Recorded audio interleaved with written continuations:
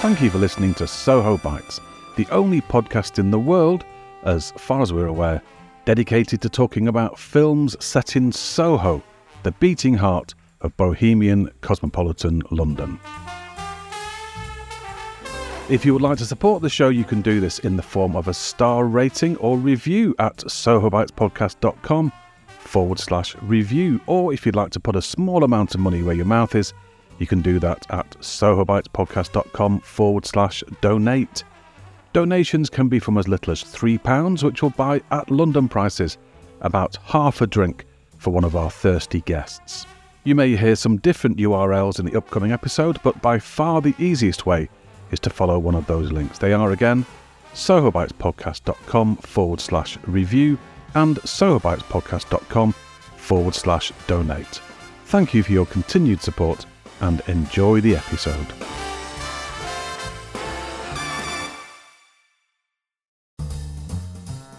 Hello and welcome to episode 19 of Soho Bites.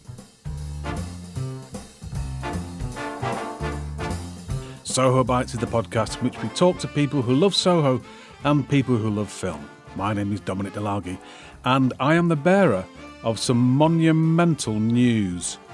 Soho Bites has been found to be the fourth most bohemian podcast on the internet. This is according to the FeedSpot website, who say we are one to watch in 2020. But hang on a minute. 2020 is nearly over, and I suspect that FeedSpot chose Soho Bites through the use of an algorithm looking for particular words. In this case, the word bohemian, which appears on our main feed page at sohobitespodcast.libsyn.com. Hot on our heels at number 5 was the Porter Lions podcast, which is a bohemian luxury jewellery brand based in New Orleans. But you know what? I'll take it. As Oscar Wilde famously said, the only thing worse than being picked by an algorithm is not being picked by an algorithm.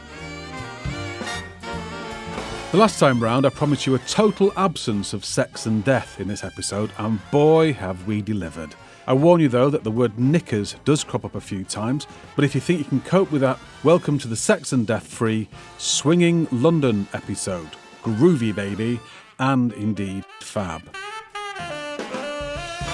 In the first half of the programme, I take a stroll down Carnaby Street with the YouTuber and London historian Jago Hazard, crazy name, crazy guy, to try to figure out why that street is so famous more than 50 years after its swinging 1960s heyday. I say took a stroll down Carnaby Street, but actually we huddled in the doorway of a closed shop trying to stay warm like two little match girls. This was lockdown in November. In the second half of the programme, it's film chat time as usual, and I'm joined from his home in Italy by artist, musician, author and satirist Barry Fantoni. Barry presented a BBC TV show in 1966 all about the trends of the day called A Whole Scene Going, and his recent memoir about the 1960s bears the same title. Who better to talk to then about the quintessentially 1960s film Smashing Time from 1967? It bills itself as a satire on the swinging 60s phenomenon, and with Barry being a 1960s satirist, he's bound to love it, isn't he? And can I just say, the guests in this episode have the best names ever? I'm going to say them again. Jago Hazard, Barry Fantoni. Stay cool, stay groovy, stay tuned.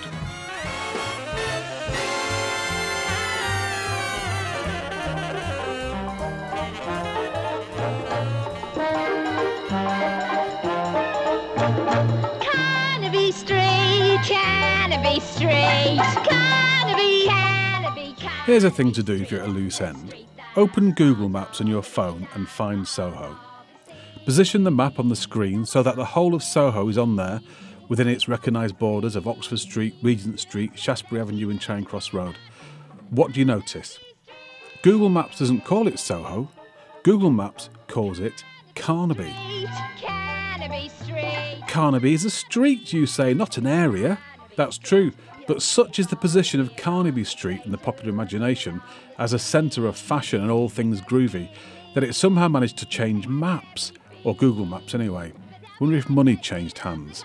In the film for this episode, Smashing Time, two girls from up north, Brenda and Yvonne, make a pilgrimage to London to find fame and fortune, and Carnaby Street is where they're trying to get to because, in the words of the song, it was, or so they thought, the street that is part of the beat at the heart of the scene. But in 2020, is it still a groovy, happening place? And was it ever actually groovy in the first place? To find out, I met up with my groove consultant, the well-known groovy YouTuber and London historian Jago Hazard, in the KFC at Newport Pagnell Services. No, I'm joking, we met on Carnaby Street. I feel like I've stepped back in time into the 1960s, Jago. Yes, it's quite a switched on and happening scene. Why are we here? This corporate-looking street with banners up, what is it? Well, this is Carnaby Street, which, for a very brief period, how brief depends on your perspective, was the heart of swinging London. Was so alles geschieht in der Carnaby Street. Kommt ein Carnaby Boy, spielt auf seine Gitarre, für die Leute ein Lied in der Carnaby Street. And everybody's heard of Carnaby Street. Across the world, people come here, don't they, for that swinging, groovy vibe. Doesn't seem very swinging and groovy to me. No, these days it's very chain based. It's you've got your Puma, your Levi's. I'm looking at a Doc Martens shop. We're next to a Sweaty Betty, which sounds most unpleasant. And upon the wall of Sweaty Betty's there's a plaque. Yes, the plaque commemorates John Stephen, who was responsible for the rise and, to some extent, the fall of Carnaby Street as a swinging destination. Ja, die Girls und die Boys, alle pfeifen das Lied aus der Carnaby Street. Prior to the swinging business, it was just an ordinary street, wasn't it? Yeah, it was just another part of Soho. It was in a sense your archetypal gentrification story. So John Stephen had a boutique elsewhere in Soho, which opened in 1956, and then he moved to Carnaby Street in 57, more or less where we are now, and he opened a shop called Vince, which was very much he was very much capitalizing on the mod trend. He pioneered a lot of these concepts that were just totally new back then. For instance, the idea that the shop assistants would be dressed in the clothes. It was very casual. It was almost a club as much as it was a shop. I mean, at that time, even the notion of men going shopping was seen as a little bit effeminate. It's John Stephen himself was semi-openly gay, sort of in that pre-67 way where it's everyone knows. Just don't get caught doing anything, and your parents can smile and nod. And so, did John Stephen design the clothes, or make them, or? Yeah, he did a lot of designing. He bought a lot of stuff in. He was very much a fan of, in a sense, what we would now call vintage fashion. He kind of bought a lot of kind of army surplus stuff. You know, obviously you'd had the war not too long ago, and you'd had national service, so he bought a lot of that stuff in. It was kind of controversial, actually, because it was kind of a rebellion against conservatism, but obviously a lot of the said conservative people were a little bit upset to see these sort of effete young men going around with RAF uniforms and stuff. He himself was very conservative fashion-wise. He was very much a suit and tie kind of guy, but he believed that men should be able to wear whatever they wanted. He sold sort of luminous shirts. He tried to bring the mini kilt into fashion, which didn't catch on, possibly for the best. The mini kilt for men, this is? Yes, yeah. Okay. I'm not sure, because he himself was Scottish. I think it was, in a sense, a bit like the military thing. I think it was a subversion of traditional wear. So the whole groovy fab thing as we think of it now with Carnaby Street, when did that actually explode? Because this was sort of late 50s, wasn't he, when he first moved here? Yeah, it was a bit of a slow burn, really. I would say it was around 1964 that the really swinging era took off. well, you had John Stephen, then you had other designers kind of moving in. That was how the area became this kind of fashion mecca. It sort of accrued, kind of accumulated over the years. I mean, it was only really swinging London for a couple of years, I would say, about 64 to 66. So by the time of Smashing Time, the film, which was 67, by your reckoning, the swinging days of Carnaby Street were well and truly over by then. Yeah, in a sense, it's that hipster thing where it became cool and thus stopped being cool. Like, Yeah. it became a tourist destination. 1973 was when they paved it. You could no longer have the mods parking their scooters outside. I mean, it was great for the shops. Like, it increased their foot traffic. I think it was 15,000 a year they had after the first year of pedestrianisation. But yeah, that was very much a kind of, we're not looking for the people on scooters. You know, we're not looking for the mods. We're looking for the people who are going to come here and spend lots of money. This is no longer a working class lads saving up their pay to buy a fancy suit, or the lower middle class lads looking to be sophisticated. We are selling to the people who are already what the mods are trying to look like, Yeah. in a sense. Or try not to look like. Well, yes. And by that time also, people like John Stephen, Mary Quant, they'd started selling their clothes in C&A and places. Their designs were being mass produced. So in a way, the things that people were coming to Carnaby Street for, they didn't need to. It was mainstream. There was no need to kind of be here. It wasn't this secret. Because if people like Yvonne and Brenda have heard about it up in the industrial north and they come down to see it, then sure the gig's over. So we're sitting here in 2020, Carnaby Street. There is an area supposedly now called Carnaby, so it's still marketing itself as this cool place to come to, particularly to do with fashion. How's it managed to do that based on 2 years, over 50 years ago?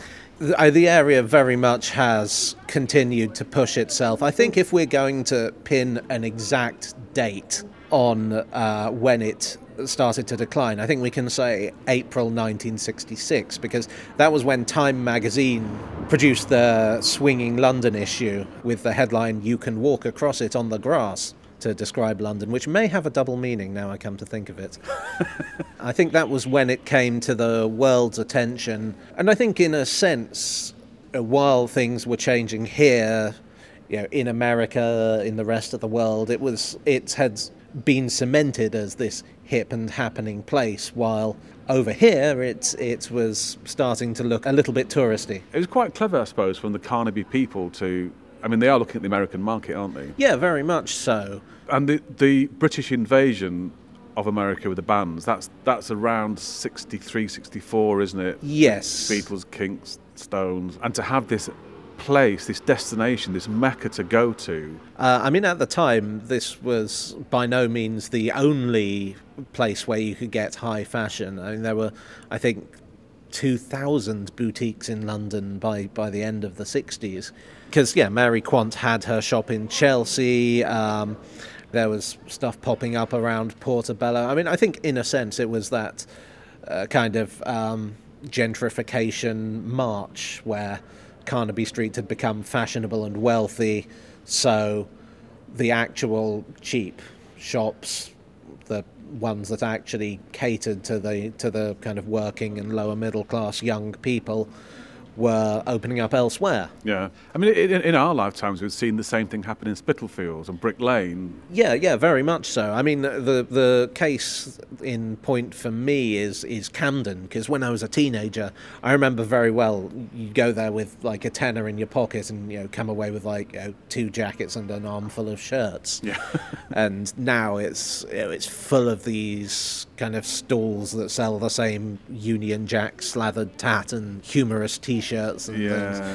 What's happening around Portobello now is what happened here, where there you've sort of got these high-end clothing chains moving in there, trading off this notion of Portobello as this vintage market that's very inexpensive and, of course, now Notting Hill is the epitome of a gentrified area. Yeah. So where's next then? If we've exhausted Carnaby Street and Spitalfields and Camden and Brick Lane, where should I go to buy my... what's the Jago Hazard fashion tip for the next happening place? It's hard to think of anywhere in London that has that kind of cheapened up and coming feel. Maybe some of the suburbs. Dalston? Yeah, to some extent. I think that's kind of already of... Damn. Yeah, I fear so. I mean, when I'm looking for vintage stuff, my top tip is go to the charity shops in places that are not very fashionable, but quite wealthy. Thank you to Jago Hazard there for meeting up with me on that chilly Saturday morning. You can follow Jago on Instagram or on his YouTube channel, which has some fascinating videos. There are links to both of these on the show notes for this episode at sohobitespodcast.com.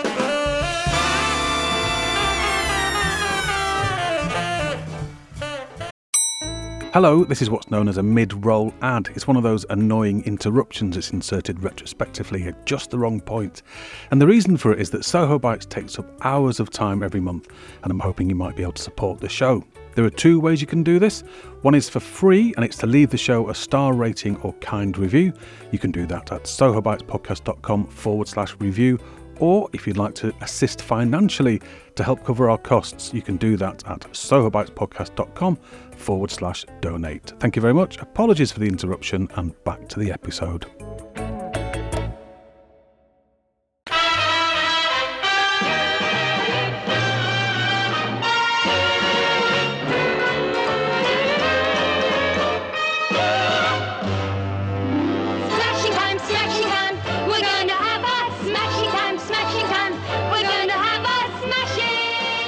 A few weeks ago, I was reclining on my couch at home, watching a certain film on everybody's favourite TV station, when my phone beeped.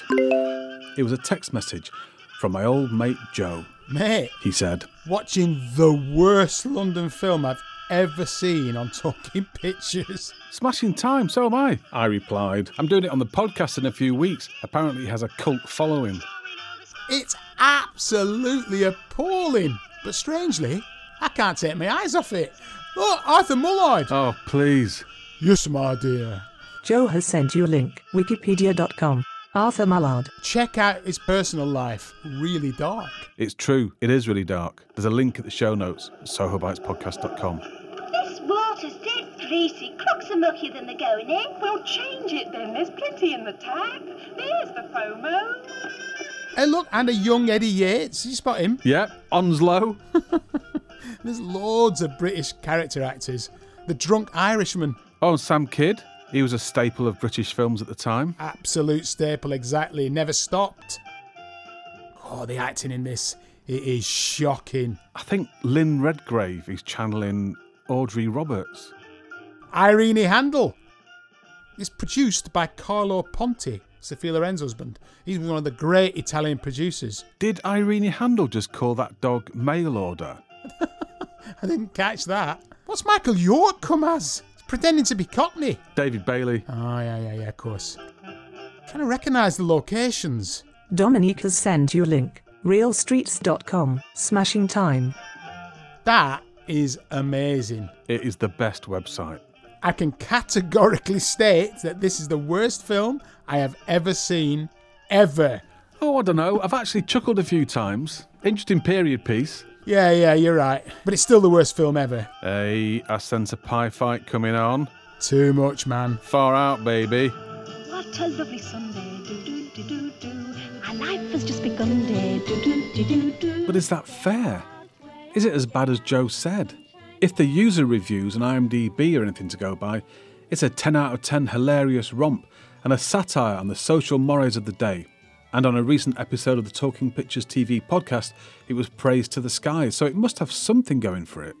The story begins with our two young protagonists arriving at St Pancras from an unnamed northern town. Brenda, played by Rita Tushingham, seems the more sensible and nervous of the two, and is somewhat in the shadow of her friend Yvonne, played by Lynn Redgrave, who is gauche and clumsily blatant about her lust for fame and fortune. Due to a misunderstanding and then a brazen theft, they soon find themselves penniless in Camden and are forced to part ways for the afternoon. Brenda ends up working in a Greasy Spoon cafe run by Arthur Mullard to pay for her lunch, where the first of several slapstick set pieces takes place. Some might say hilarity ensues, others might say tiresome and unfunny tomfoolery occurs. Either way, while this is going on, Yvonne discovers Carnaby Street, and in turn is herself discovered by Tom Wabe, a Cockney photographer in the mould of David Bailey, played implausibly by Michael York. The girls bicker their way through the next hour or so from job to unsuitable job, via the overly long slapstick routines and weirdly out-of-place musical numbers, and eventually both of them do end up being part of the fab and groovy swinging London scene, Yvonne as a manufactured pop star and Brenda as a quirky Jean Shrimpton-type model. With fame having tested their friendship, they realise that maybe things weren't so bad in their old lives, and, as Robert Murphy points out in his book 60s British Cinema, having searched for thrills in the big city, the film ends up endorsing homely virtues like sincerity, loyalty and friendship. The film is touted as a satire, but it's so gentle a satire that it's more of a pastiche.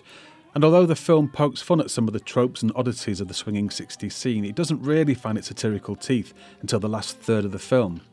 This is when, firstly, the girls find themselves caught up in an episode of a TV show called You Can't Help Laughing, a parody of Candid Camera which destroys lives for laughs. Then Yvonne has her brush with stardom thanks to the intervention of an unscrupulous talent manager played by Jeremy Lloyd. Now listen, baby, we have got to make a record. Yes, definitely. Something smashing. Sure. Well, I have got just the thing. It is fantastic, man. Really fantastic.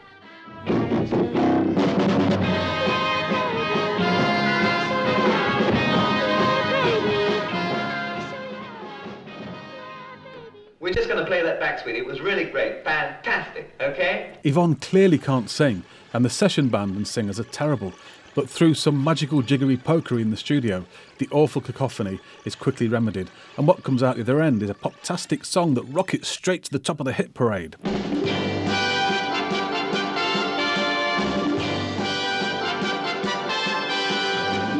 can't sing, but I'm young.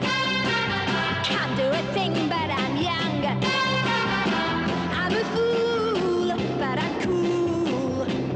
Although the lyrics of this song, all about the vacuousness of the youth scene, are quite funny and could be interpreted as a swipe at money men exploiting the naive enthusiasm of young people, it's also possible to see it as stemming from a dislike of these young people, who we should see as stupid, and that this attitude is coming from the rather bitter perspective of people who are perhaps slightly too old to have joined in the carefree fun that the 60s offered to this one small sliver of society. The script lacks the deftness and humour you might normally expect from its writer, George Melly, and, in case I haven't mentioned them enough already, the various slapstick routines involving custard, robots, laxatives, bubble bath and spray paint are tiresome and long and just not funny. I'm sure there are acerbic observations to be made about some of the sillier extremes of the 1960s, and Smashing Time is almost making a satirical comment about them, but not quite coherently or pointedly enough. Almost 30 years later, with the benefit of hindsight, the Austin Powers films made a much better job of this. On a positive note, some of the musical numbers are fun and witty, the locations look great from here in the 21st century, and the supporting cast is excellent, with lovely appearances from Irene Handel, Ian Carmichael, Anna Quayle, Peter Jones and John Clive. You might think you don't know who John Clive is, but look him up, you'll definitely recognise him. When I offered my guest for this episode a choice of any of the Soho films on my special Soho Films list, this was the one he chose. The painter, author, musician and satirist Barry Fantoni, for it is he, was one of the very early members of the Private Eye team and gives the lie to the tired-old phrase, if you can remember the 60s you weren't really there, because Barry was a key figure in the 1960s Cultural Revolution and remembers all of it. Barry now lives in Turin, from where he spoke to me on Skype, which is why the audio quality is not 100%. It turns out that, in preparation for our conversation, Barry had been reading about the film on a well-known film-related website. I think if you go to International Data Movie Base, whatever I call it, IBM, because I can't remember what it's really called. Yeah. but if the old review does say that that one of its problems is that it was made at a point when the actual core of the revolution was over. Obviously, we were talking about a cultural revolution and something deeper than Carnaby Street. And see, my problem with this film is twofold. The first is that it hasn't made its own mind up what it wants to tell you. Now, whenever you tell a story or write a book or make a radio program, you have to have an end in sight. You have to work towards an end. It's something that you feel that there's a reason for doing what you're doing. Well, the filmmakers clearly didn't have one. What the writers saw and what the director saw was a phenomenon taking place, but they didn't see it actually. They just read about it. So their experience of the 60s was not even second, probably third, fourth, and fifth hand. If they had said, okay, look, there's something called the swinging 60s, which I view as something which is very local, it's London-centric.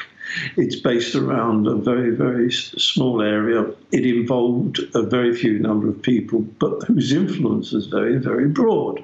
And it wasn't just about clothes or the kind of boots you wore or even the records you played. It was something about taking control, a form of liberty, something which is very much in all our minds at present with the COVID epidemic, because people's liberty has been taken away, and we now realize what liberty really means. And when you look back to the 50s, you realize that there was very little in the way of freedom, not because you were restricted or punished for what you did, but simply there was no opportunity to do anything. People had come out of national service, hundreds of thousands of young men didn't really have a future. They didn't have much of a, well, there were jobs, but they weren't very important types of jobs. They wouldn't advance people very much. My cousin drove a bus. I mean, that was about it, really. And as everybody said, the skies were grey. It was a bleak feeling for everyone. Teddy Boys livened it up a little bit, and then Elvis and rock and roll came along, and Rock Around the Clock came along, and then the Beatles came along, and then pop art came along, and then very, very gradually the younger generation, my generation, younger than my cousin who did national services generation, started to build a new form of cultural society. And we're talking about culture now. When I wrote A Whole Scene Going, I decided that I wouldn't engage too much in the areas of politics. I mean, there were several important people in the 60s. There was Harold Wilson and Kennedy and all the rest of it. But their governments and their control of society didn't really have any effect on the way that the younger generation felt. The only point of them was that the private eye, which is a central feature of the cultural revolution of the 60s, its raison d'etre was to attack politicians and people who reported the actions of politicians. Now, when you make a film like Smashing Time, you think, well, this is a film about the 60s. Then these central features of the 60s revolution should be included in some way, but of course they're not. You watch the entire movie, and there is no reference of anything to the revolution of humour or private eye, or that was the week that was, or to David Hockney, or to Peter Blake, or maybe a few references to pop. Well, no, not a few, quite a lot of references to pop music, because one of the actresses becomes a pop singer, and I think the other one becomes a model. I mean, all of which are of no consequence. It wasn't the models that made the 60s what they were, it was the photographers that made the 60s what they were. And yes, there's a photographer in this film, but he's a stereotype. He isn't David Bailey, and he doesn't do anything that suggests for 1 minute that we were talking about a social revolution. And I'm sorry if I keep repeating it, but it is very, very important that we realise that it's a major, major turning point in the way that young people behaved. And so this film really should have been called Carry On Up Carnaby Street, because all it is a succession of really terrible jokes. Yeah. In a way, though, it is satirising. It's kind of on your side in that it's satirising the commercialisation of young people. And that, I mean, there's that song that she sings, I'm So Young, this manufactured pop, and the guy just ripped her off for 10 grand in order to make her temporarily famous. So it's not addressing the pop art and the things that you're talking about, but neither is it criticising them. It's criticising the shallow side of all that revolution. Yes, that's true, but I don't see any of that as being what we were part of. I think the exploitation of talent has been present in every generation. The exploitation of people's ability or lack of it is part of an evolution of society that's been in progress, I would say, for probably 200 to 300 years. If you go back to the beginning of Hollywood, you find the same thing. There is nothing novel, new, or revealing in that. The film used it because obviously there were some people in the 60s, and there were lots of people in the 60s who didn't get paid for their music. I mean, if Ray Davies has one carp, if he and I are sitting having a drink, if he's got a moan about something, it's usually about some disc he made that he didn't get paid for. And here's a guy who's a millionaire, I mean. So the film basically is really about two girls from Liverpool that are both rather young and inexperienced. And somewhat belatedly, these two girls arrive in London hoping to make their fame and fortune. But actually, again, there has to be some logic and reason in movies, even if it's very remote. And it was over by the time they made this film. There was nothing to be learned from it. There's not even a student of costume or any aspect of what made the 60s what they were can be found in this film that can't be found in a million other places. And to me, a complete waste of time to have done this.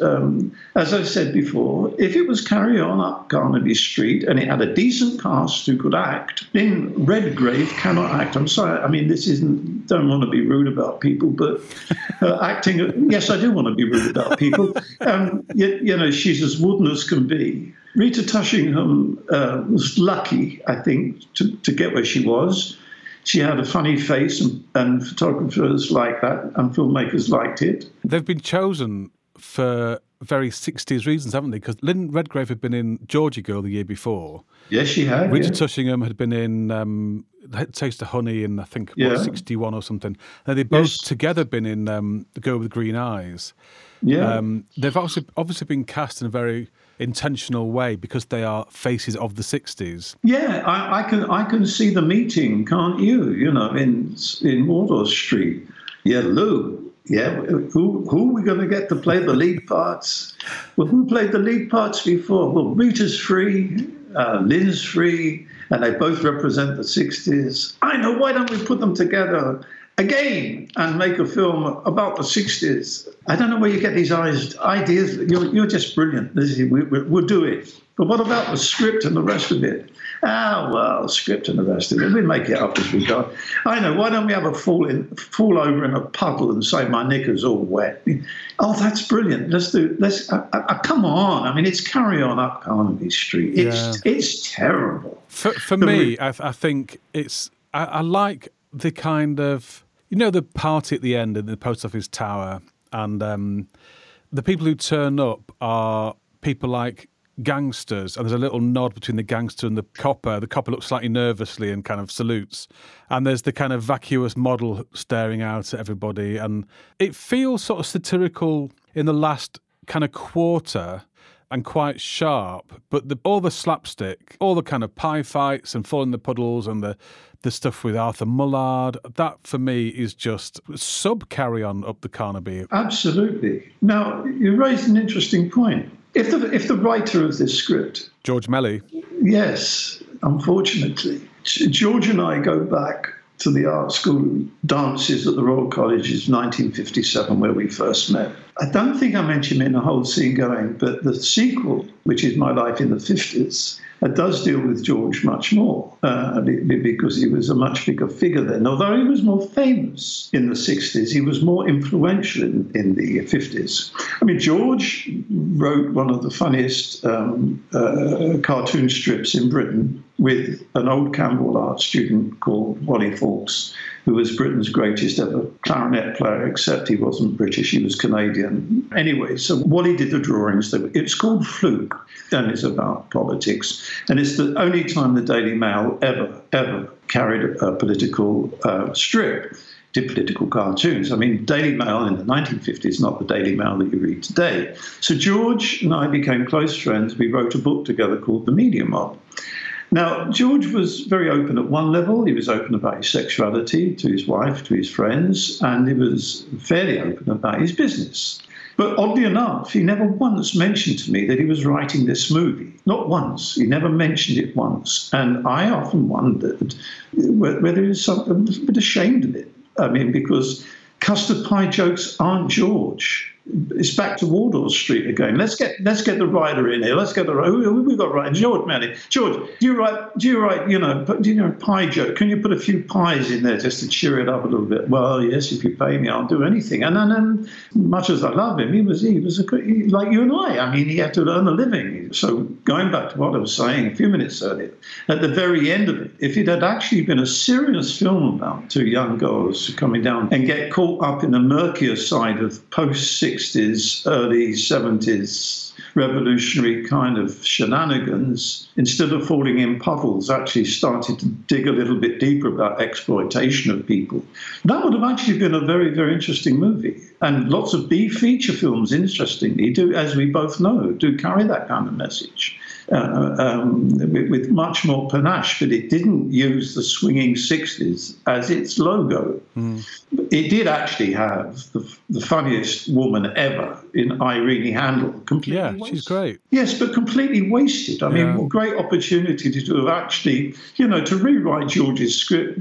She's the landlady of the hotel that they arrive at, so she's funny, but it's also she's got a whole backlog of people who are, in that kind of hinterland that they fall into. It could be fictional sort of stuff, it wouldn't be a great movie, but at least it would have been a kind of, I don't know, from my point of view, it would have been a movie of itself, not an attempt to the story which had been told 1,000 times before and 5 years too late, because it was all over by then anyway. In the 7 plots of literature, the maiden gets taken away by the dragon and has to be rescued, and that's the basic plot.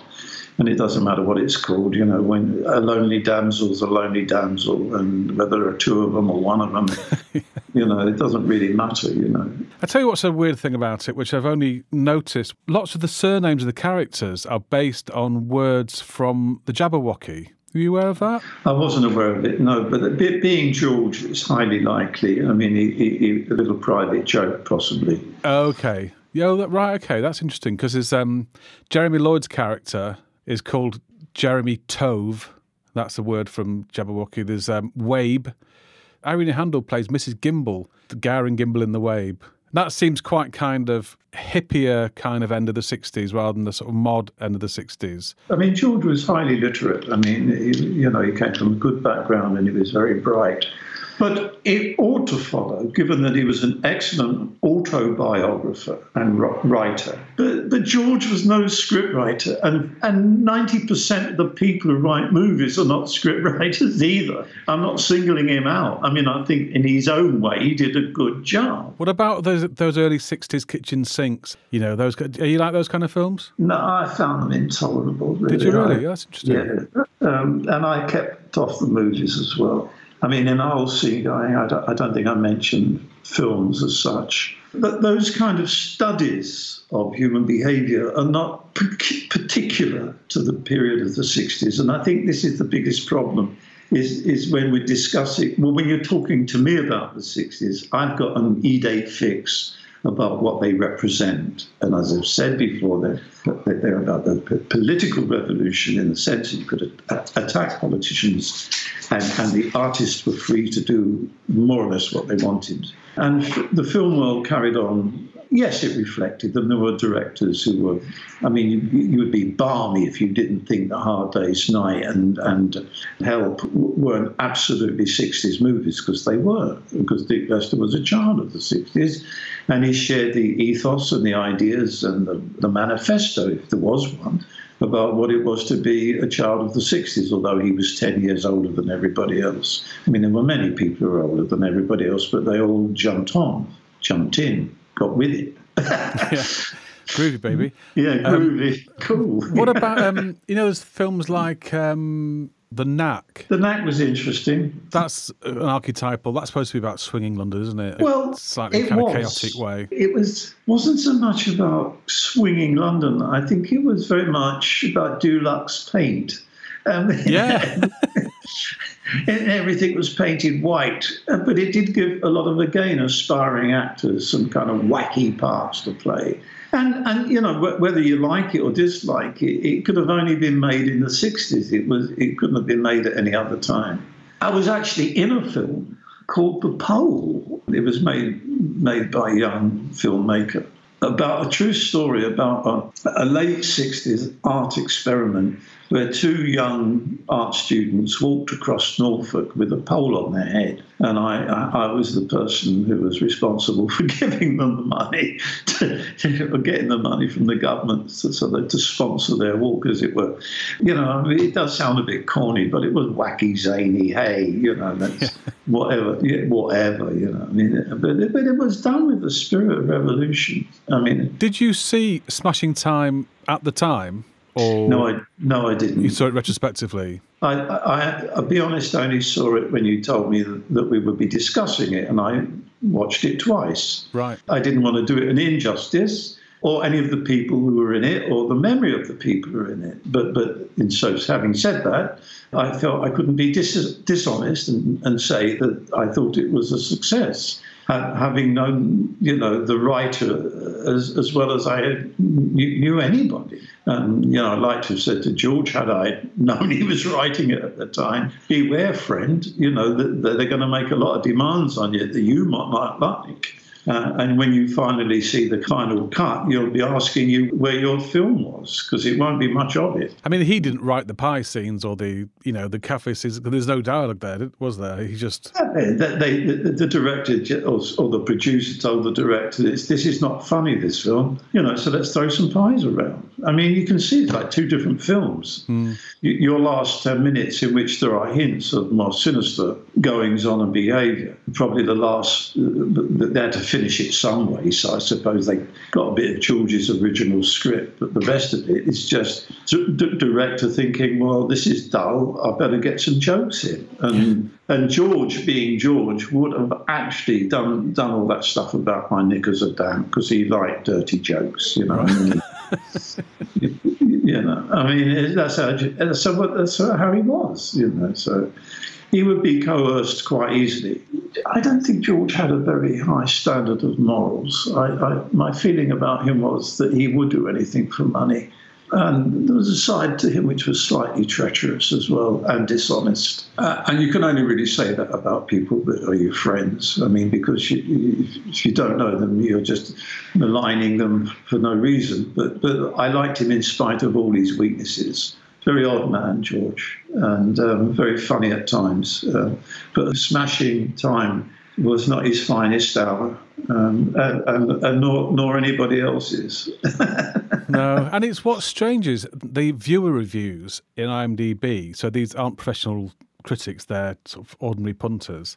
Yeah. It's 10 out of 10, 7 out of 10, 9 out of 10. A couple of people are saying this is a dire mess, but most people seem to absolutely love it. I suspect they're people who saw it when they were kids and it was fun. You know, it's a fun film if you're 10, you know, pies and wet knickers and things. It would be difficult to say. I mean, I can't imagine. The only people who watch it are the people who probably saw it first off, are my age or a little bit younger, and love all the kind of visual references. And people are easily amused. I am. I'm no different in my own way. And yeah, I mean, if that's what you wanted, a kind of ersatz reminiscence of the best years of your life, in a funny kind of way, that film would do it for you. But it's Prozac, basically. It's not feeling well. It's an injection of feeling well. And the truth of the matter is the swinging London 70s revolution didn't hit everywhere. If I'm being positive, and if you said to me, Barry, what was your first reaction? I would probably say, if I wasn't who I was, it's a very colourful and enjoyable film about the 60s, and very funny, and You know, there are lots of funny jokes about pies, and then it's a bit bad at the end. But I mean, I could put an argument for it. There is actually, I don't know if this is intentional, but I picked up a Private Eye reference in there. Yes, there was one, yeah. Yeah, I think it's intentional. So I should just explain, well, tell me if I'm right or wrong. The two main characters, played by Reed Sushingham and Lynn Redgrave, are called Brenda and Yvonne, and they're the names that Private Eye had for... The Queen and her sister, yeah. Yeah, is that right? Okay. Yeah, that's right. You think that's a knowing reference then? I think George would have known that. Right. And they're very unusual names, but also they're gay names. They're the kind of gay community at the time. You know, it's Julian and Sandy, it's Kenneth Horne, round the horn. And, oh, Mr. Horne, it's only Julian, you know, it's Brenda. Oh, Yvonne. Oh, she is.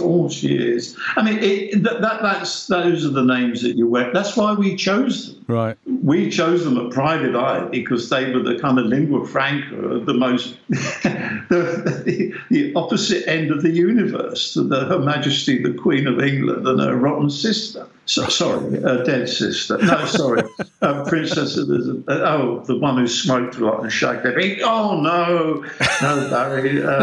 Princess Margaret, bless, you know. Her cotton socks. Yeah, bless her cotton knickers, I think.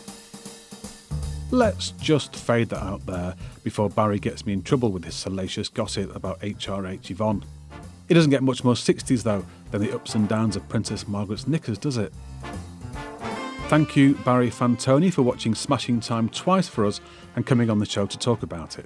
It's taken until episode 19 of Soho Bites for somebody to use the fantastic word ersatz, and it was down to an 80-year-old bloke to do it. Come on, you other Soho Bites contributors, time to up your game. On the show notes, there's a wealth of stuff for this episode. Links to information about both of my esteemed guests, Jago Hazzard and Barry Fantoni, including the first ever episode of Barry's 1966 TV show, A Whole Scene Going. And don't take our word for it on Smashing Time, you might love it. There's a link to the full film on the show notes so you can make your own mind up. Go to sohobitespodcast.com and click on the Smashing Time poster. Thanks also to my friend Joe Alessi for recreating our text conversation with me in audio form. Unfortunately, you can't follow Joe on Twitter or any other social media, in fact, because he recently played a paedophile in Coronation Street and he thought it would be wise to come off all the socials. There are a lot of idiots out there. As ever, you can tweet us with your comments and suggestions on @ByteSoho or email us at sohobitespodcast@gmail.com, and don't forget to subscribe and please leave a review. Soho Bites is produced by me, Dom DeLargy, and is based on an original idea by Dr. Jing'an Young. You can follow Jing'an and her new research project on Twitter on @CitiesInCinema. Until next time, have yourselves a merry little Christmas, don't leave that bubble, and we'll be back in the new year. Bye for now.